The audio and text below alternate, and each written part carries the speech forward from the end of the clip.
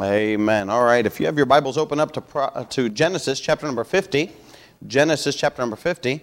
And Brenton, while you were leading singing, you must have swung your arm too far over this way and silenced the piano player, and she misunderstood, and she quit playing. So that must have been what happened.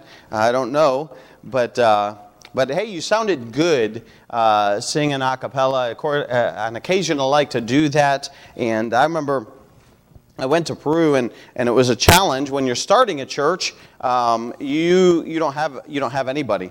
I mean, it is you and your family. That's it. And my family was all very little, so they weren't really what you call ready to play the piano, or in our case, guitar. And so I opted to learn the guitar, and I don't play the guitar. I tell people all that all the time. All I do is strum, and I can just get us by, and that keeps us on key. And that was, for me, it was certainly better than trying to sing a cappella and teach people songs. So that's what we did. But boy, when you start, but it's nice to go a cappella every now and then. I wouldn't want to do it all the time, but it's nice to do it every now and then and just kind of listen to everyone singing and hear the voices. So praise the Lord for that.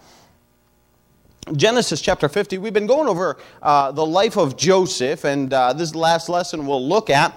And we looked at Joseph as the son, Joseph as the slave, Joseph in the scandal, Joseph, boy, I can't remember them all. There were several. Joseph as the stranger, shepherd, those are some of them, thank you. And I know there was quite a few more, or a couple more rather. And this morning we are going to look at Joseph the saint. And I have certainly enjoyed going through the series of Joseph, and there are so many lessons really that can be learned on the life of Joseph that you could just go over it and over it and over it. And 3 years from now, we could go back over it and say, man, that's just good information. It's just something that is always there. Now, I'm not planning on doing that, but I'm just saying, if it came up, that you could constantly get information and help out of the life of Joseph. He's a phenomenal Bible character and very well known. And so, Genesis chapter number 50, and the verse before that, chapter 49 and verse 33, the Bible says this: "And when Jacob had made an end of commanding his sons, he gathered up his feet into the bed and yielded up the ghost and was gathered unto his people." In chapter 49, let me just pause here and recap. You'll remember that he had been giving the blessings. Actually, in chapter 48 and even 47, we saw that Joseph cared for his father, and several interactions that Joseph had with his father as he was near the end of his life. And in chapter 49, he goes through and he gives the blessing to each and every one of his sons accordingly. And they're all named in there, and you can read them. We didn't spend any time looking at them, but I certainly encourage you to do that. And then we get to the end of chapter 49, and we see the end of Jacob's life.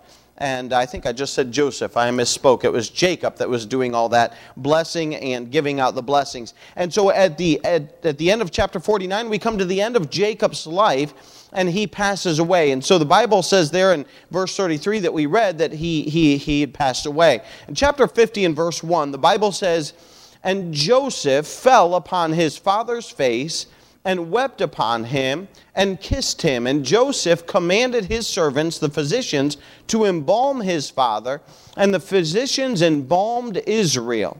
And 40 days were fulfilled for him, for so are fulfilled the days of those which are embalmed. And the Egyptians mourned for him 70 days. And let's pray. Father, we thank you just for your goodness to us. We thank you for your many blessings in our life. God, I thank you for each and every person that was able to be here this morning. And God, I thank you for the health. I thank you for the strength. I thank you for the ability to be able to make it to church. Father, we do know that there are those who would like to be here and cannot be here. And so, Father, I pray that you would just bless this morning. I pray that you would use me. I pray, Father, that you'd speak through me. I pray that you would encourage those who have called in and those who have tuned in. And God, I pray that this would be a help and a blessing blessing to them in their life. And Father, we'll thank you for that. In Jesus' precious name we pray. Amen. As we look at the life of Jacob and Joseph, and we see at the end of Jacob's life now, obviously we can see in this passage his passing. And one fellow, Thomas Kirk, wrote this. He said, It is beautiful to see the exalted governor of Egypt thus bewailing the loss of his shepherd father. His grief shows that worldly greatness and splendor had not impaired the noble simplicity and tenderness of his humanity. Boy, that's true. A lot of people, they get a position and all of a sudden, boy, they get big and they almost forget their family and they don't pay attention to their family. And Joseph, that did not happen to him. Joseph was still a very humble, caring person. And if you think about it, in Egypt, we talked about this, that shepherds were really despised by Egyptians. And so Joseph would have all the more reason, in a private manner, I'll go visit my father, but I'm not going to make a big public to-do of it and something of that nature. But we find that Joseph did not do that. And so we find in these first 5 verses of chapter 50, the passing of Jacob. The passing of Jacob. And that's what we're going to look at for a little bit here. And then we'll look at a couple other passages as well. But the passing of Jacob.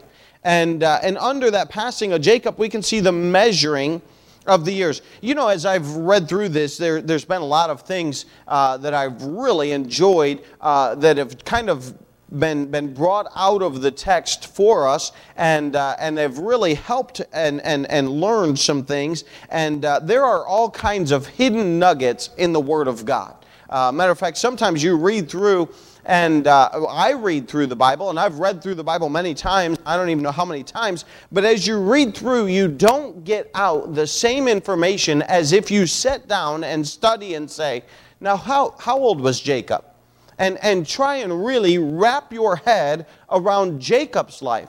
And then go back and reread it and say, now Joseph, what about his life? And try and wrap your head around Joseph's life and say, now what about him? And what are some of these points? And what are some of these things that are stand out in his life? And the more that you study and the more that you read, the more interesting it becomes, and the more little details that jump off the page, and you find, wow, I didn't realize that, and I was not aware of that in his life. And so here's one of those nuggets I'll share with you this morning, that in Genesis, go back with me, save your spot here in Genesis 50, but go back to chapter 47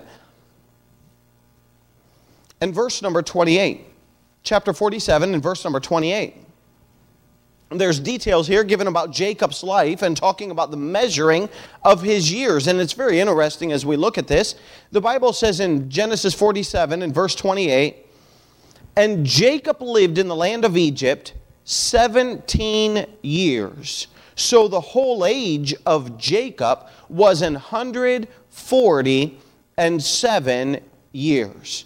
And so the Bible gives us very detailed facts. And now it sprinkles it way back here in chapter 47 instead of at the end of his life. And that's what I mean. Sometimes the details are kind of scattered out over chapters, but nonetheless, they're just as important and just as valid.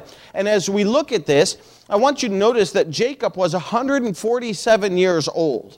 And if you look back in verse number 9, well, verse number 8, when Jacob goes in and he meets Pharaoh, it says there, and Pharaoh said unto Jacob, how old art thou? And Jacob said unto Pharaoh, the days of the years of my pilgrimage are 130 years. And so we find that it was that it was verified that when Jacob went into Egypt, remember it was shortly thereafter that Joseph presented Jacob to Pharaoh and said, hey, here's my father, I want you to meet him. He was 130 years old. You go to verse 28, you'll find that he is 147 years old. Therefore, they did the math for you, and I like that because I'm not good with math on the fly.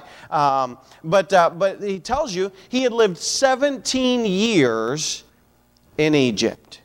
And as you read that, you'll find that it's very interesting because Jacob had spent 17 years at the beginning of Joseph's life with Joseph. You'll remember that he was around 17 years old when he was sold by his brothers into slavery. So Jacob had 17 years with Joseph before he was sold into slavery. We have some 22 years roughly, we calculated, that Joseph was gone in the country of Egypt, and before finally Jacob was brought up and reintroduced to him, and Jacob was surprised, wow, my son's alive. And then we have Jacob spending another 17 years with Joseph at the end of Joseph's life. And I just found that interesting. I found that fact that the Bible points that out and says, hey, he had 17 years at the end of his life and 17 years at the beginning of his life. I find it very interesting, and there's some parallels that go along with that, and we'll just look at them and I'll mention them. I don't want to make a big deal out of them, but it is interesting just to think about some of the parallels that exist there. One of them is the joy. The joy in being reacquainted with Joseph. You think about when Joseph was brought into this world. Who was his mother? Well, Rachel was. Well, what was the story with Rachel? Well, you could go way back and find out that Jacob had worked 7 years so that he could marry Rachel, and instead Laban, his father-in-law, tricked him and he married Leah, and then he had to work another 7 years, so it was 14 years total so he could marry Rachel, and when he did finally marry Rachel, she was barren for years. You say, okay. Well, listen, if you've never been there, then listen, you wouldn't understand when, especially in Bible times, they wanted to have children. It was a symbol of blessing of God on your life to be able to bear many children.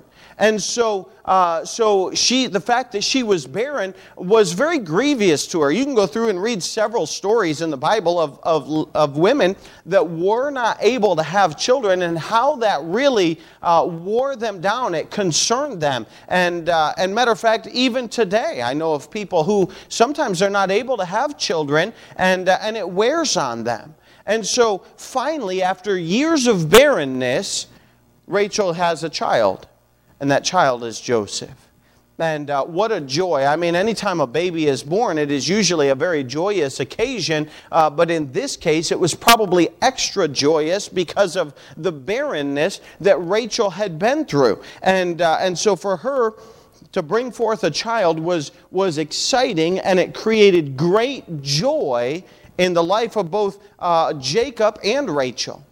And then we find some many years later that when Jacob finds out that Joseph is alive and he sees him, man, what a great joyous occasion.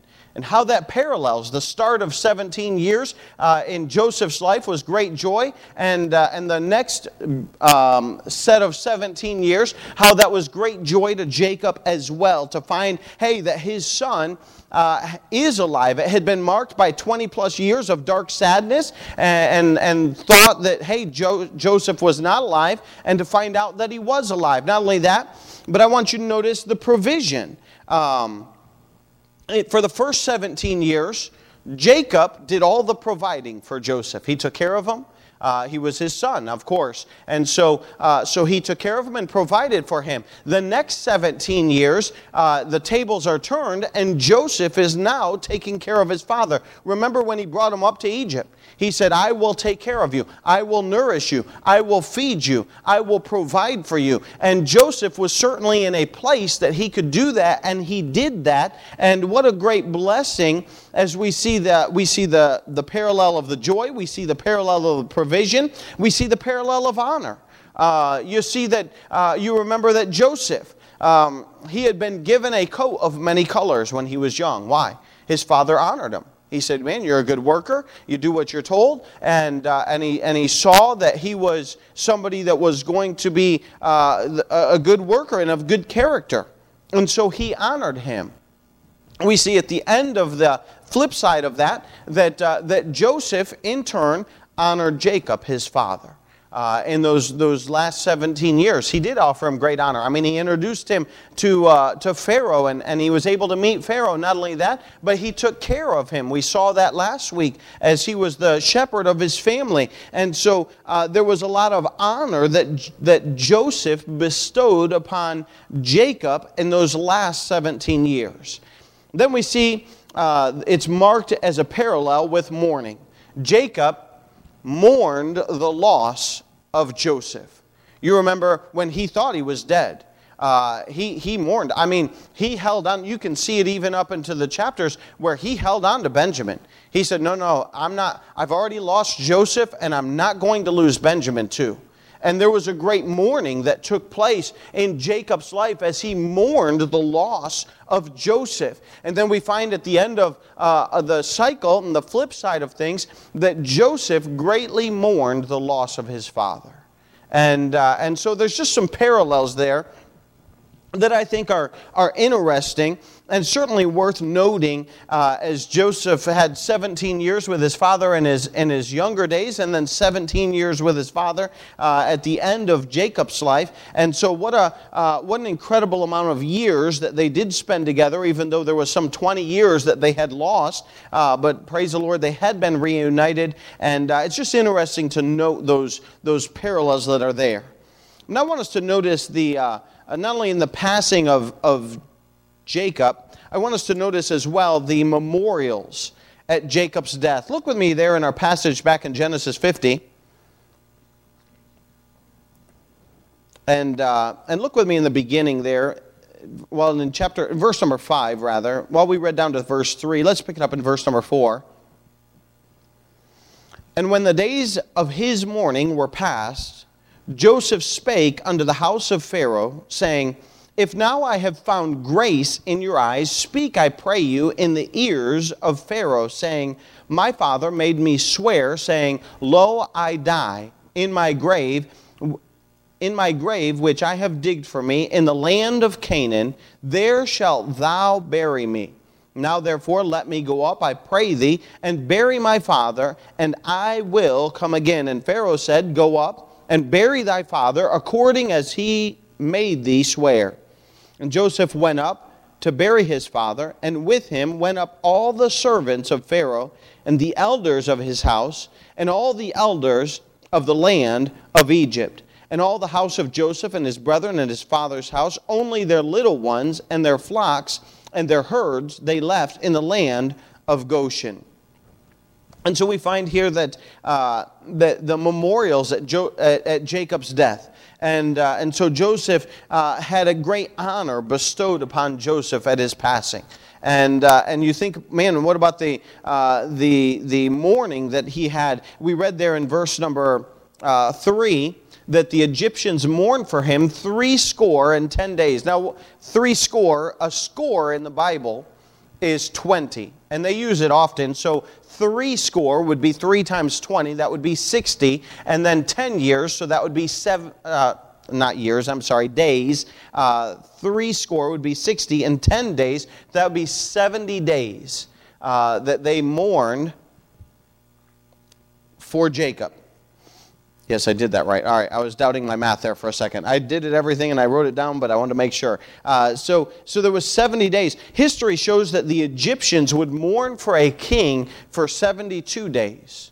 And so it was just 2 days less than mourning for the most highest official in the country of Egypt. Now, what does that mean? We don't understand that. That is not part of our culture. You know, funerals are different from culture to culture. And in America, our tradition and our custom is to have a viewing and usually a service afterwards, and then we're kind of done. And yes, many times people will cry and there'll be sadness, and that's kind of mourning. But in Bible times and in Egypt even, what they would do is they would actually hire people that would be considered wailers.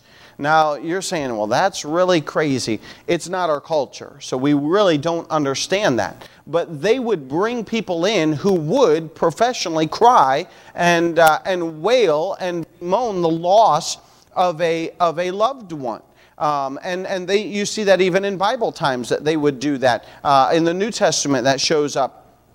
And so the history really of funerals or the culture rather of funerals is far different maybe than we're used to. But we find that at least for 70 days they would have these mourners come in and they would mourn the loss of Jacob. And those people, everyone around them would say, oh, we know exactly what's going on. Somebody died and somebody had passed away. When I was in Peru, I'll give you this real quick.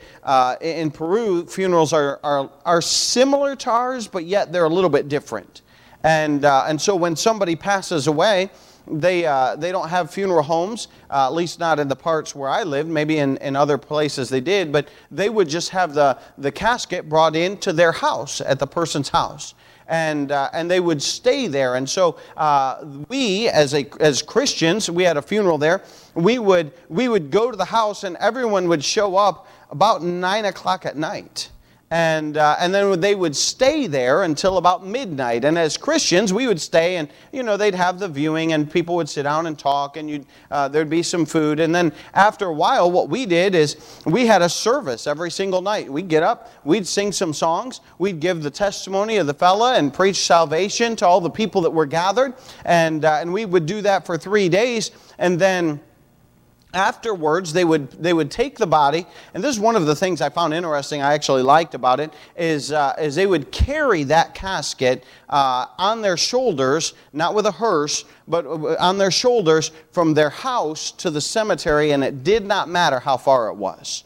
And I remember one time, one of our fellows had passed away in our church, and we walked, it was at least a good hour that we walked. And they carried that casket right down the road, and all the cars, they just find other ways to go, and you take up the whole road, and as people get tired of carrying the casket, somebody else will step up and carry the casket for a while, and somebody else will drop out, and they just kind of rotate in and out, and we sang Christian songs the whole way as we marched to the cemetery carrying this fella, and then we had a graveside funeral as well, and then buried him there in the wall. And so I'm just saying that culturally funerals are very different from place to place. Now ours was more similar to American culture, though it is still different. There's other cultures that are completely different, like this, where they mourn for them. And so Joseph was in charge of organizing the mourning, and he showed great honor to his father by mourning him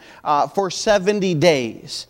Not only that, but I want you to notice, as we read here in chapter 50 and verse number 7 down through 9, we read the multitude that was involved. He says here in verse number 7, he says, "And Joseph went up to bury his father, and with him went up all the servants of Pharaoh, the elders of his house, and all the elders of the land of Egypt." And so he gathered a whole crowd of people and said, "Hey, I want you to go with me." And there was a multitude of people, again, that would bestow great honor upon Jacob at his burial. And so there was a great amount of memorial and honor that Joseph showed to his father in the passing. And so we can see the measuring of years, we can see the memorials at the death there of Jacob. Go with me to verse number 15. And I want you to see not only the passing of his father, but I want you to see the pardon to his brothers.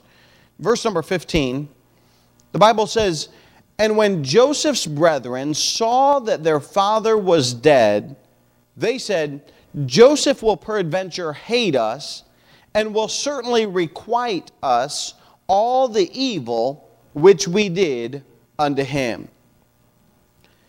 And they sent messengers unto Joseph, saying, 'Thy father did command before he died, saying, So shall ye say unto Joseph, Forgive, I pray thee now, the trespass of thy brethren and their sin, for they did unto thee evil, and now we pray thee, forgive the trespass of the servants of the God of thy father.' And Joseph wept when they spake unto him. And his brethren also went and fell down before his face, and they said, Behold, we be thy servants." I want you to notice the pardon here that Joseph gives. Joseph's brethren were scared when their dad passed away. They said, oh man, Joseph's going to get us back. And so they opted to send a messenger to Joseph and make up this story and say, hey, you know, before Dad passed away, he told us to make sure that you knew that you were to pardon us and that you weren't to pay us back for all the bad things that we did.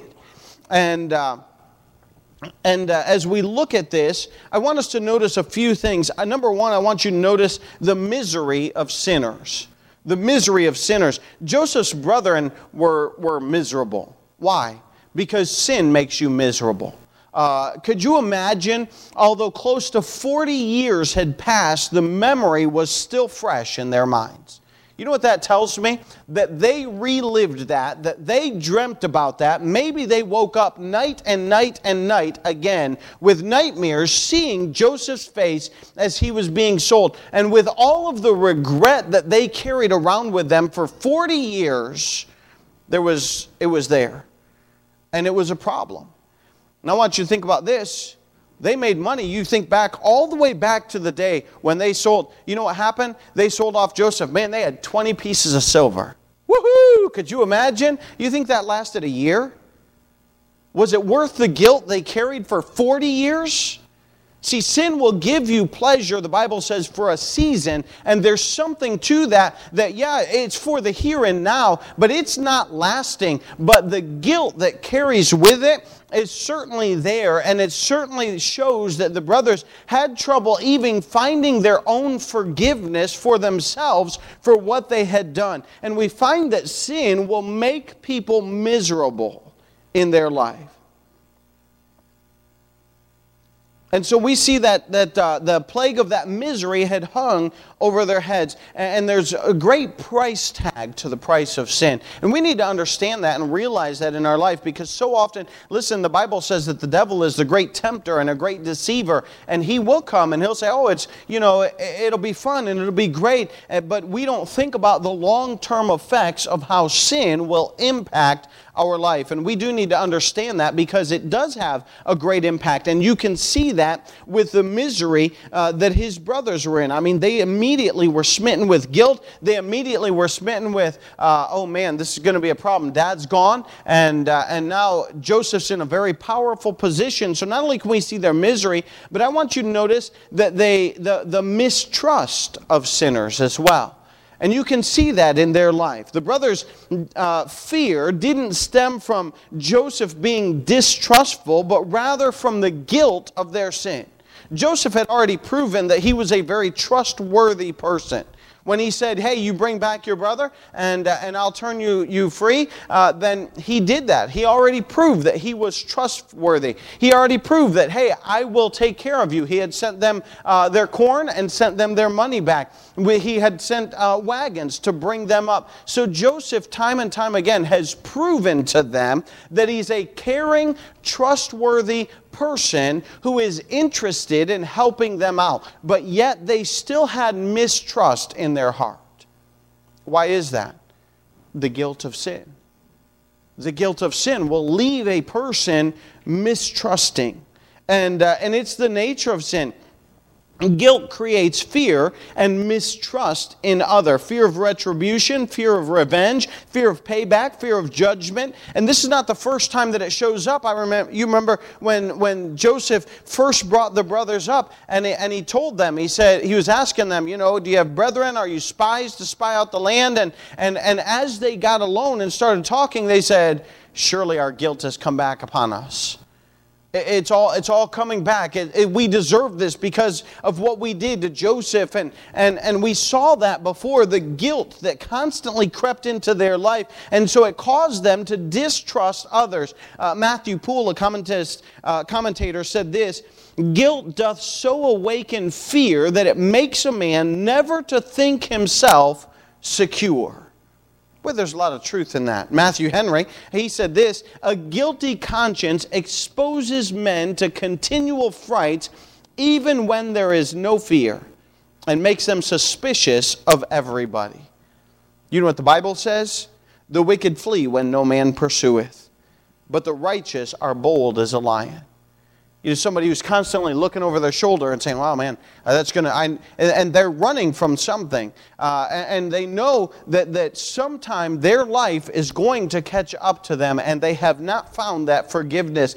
And the brothers here, even though Joseph had forgiven them, they couldn't accept that forgiveness, and they were still plagued with guilt in their life.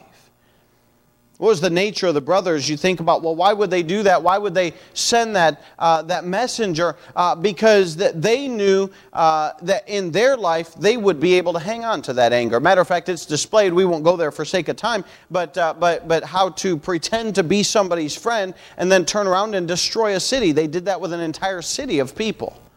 They said, oh, okay, yeah, we'll do this. And they buddied up to them, and they lied to them, and they deceived them, and then they turned around and went in and destroyed the entire city. So much so that Jacob was mad and said, man, you've caused a reproach on our name, and these people are all going to hate us, and they're going to come after us and attack us. And so that was part of the nature of the brothers that they would do. So they would look at Joseph and say, well, we know that we could do that, so Joseph probably could do the same thing.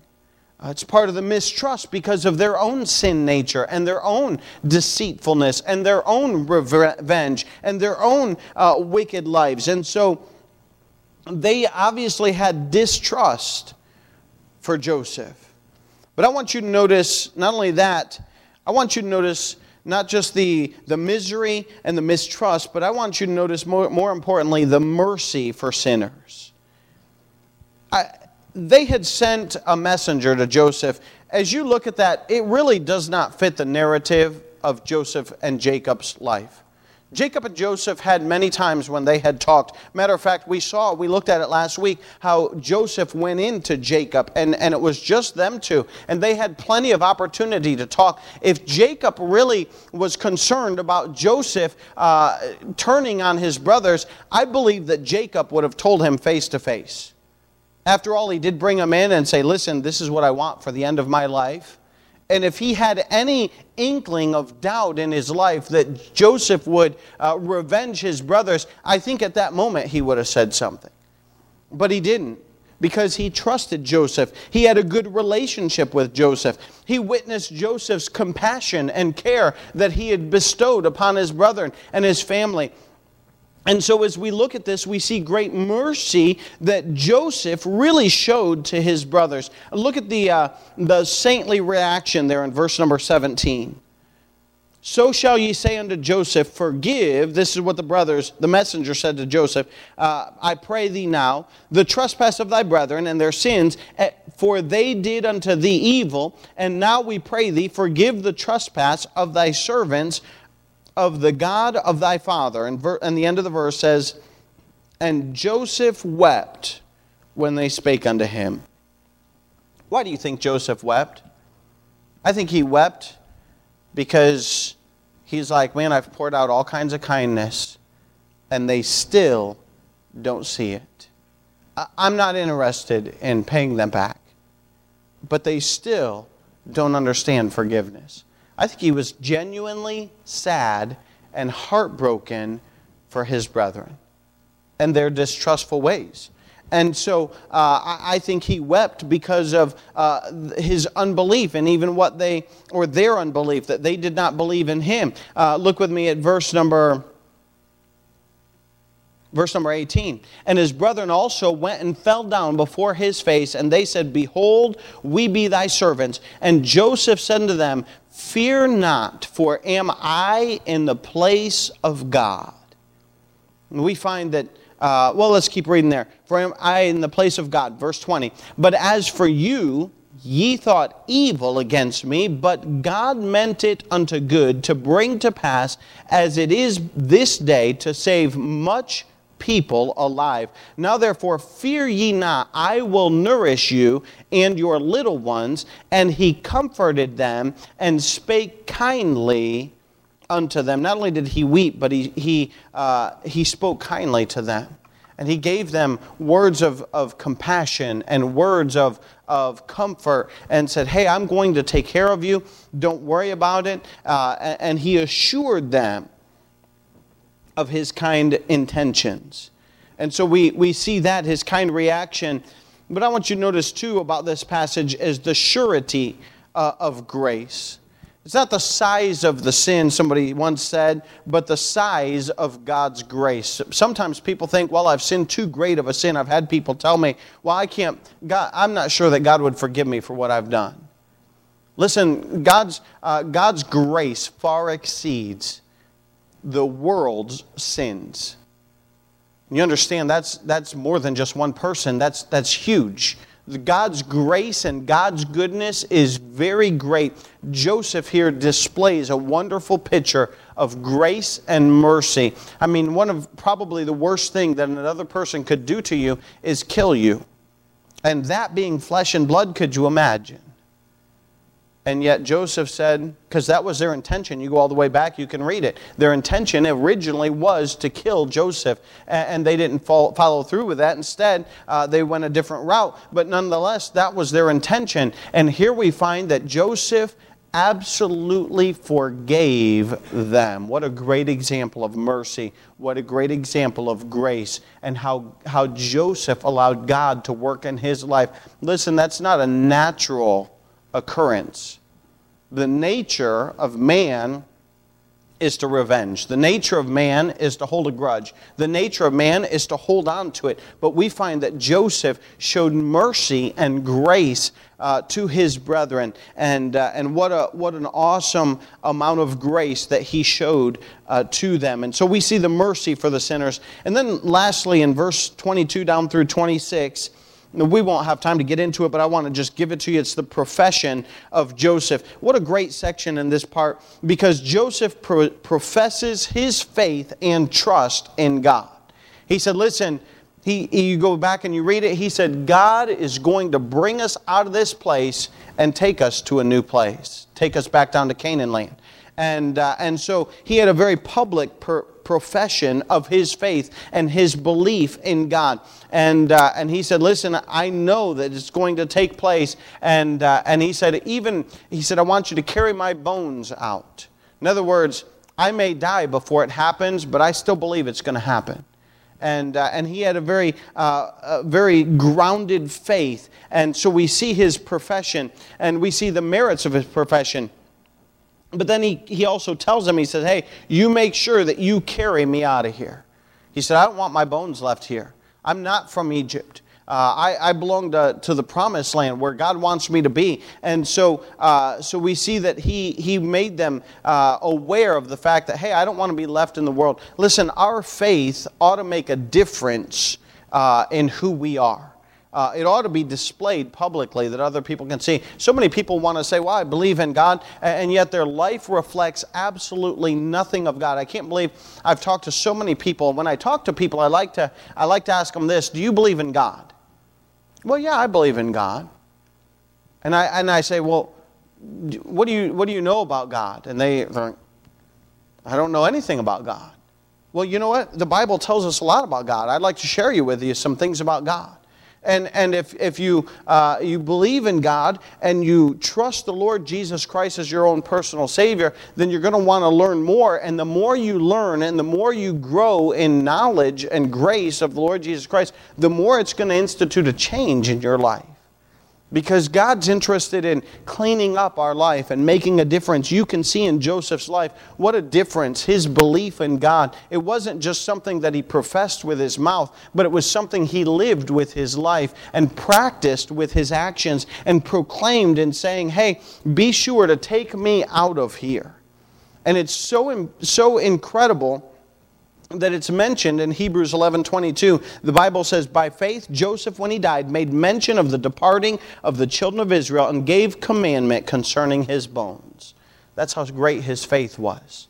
And we see that Joseph, even in his towards the end of his dad's life and at the end of his life, he's saying, hey, make sure you don't leave me here, just like Jacob had said. Make sure you don't leave me here. I want to be back in my land, in Canaan land. Egypt is not my home. And it was really, the idea was being professed to all of the Israelites, hey, Egypt is not my home. And Egypt is not your home.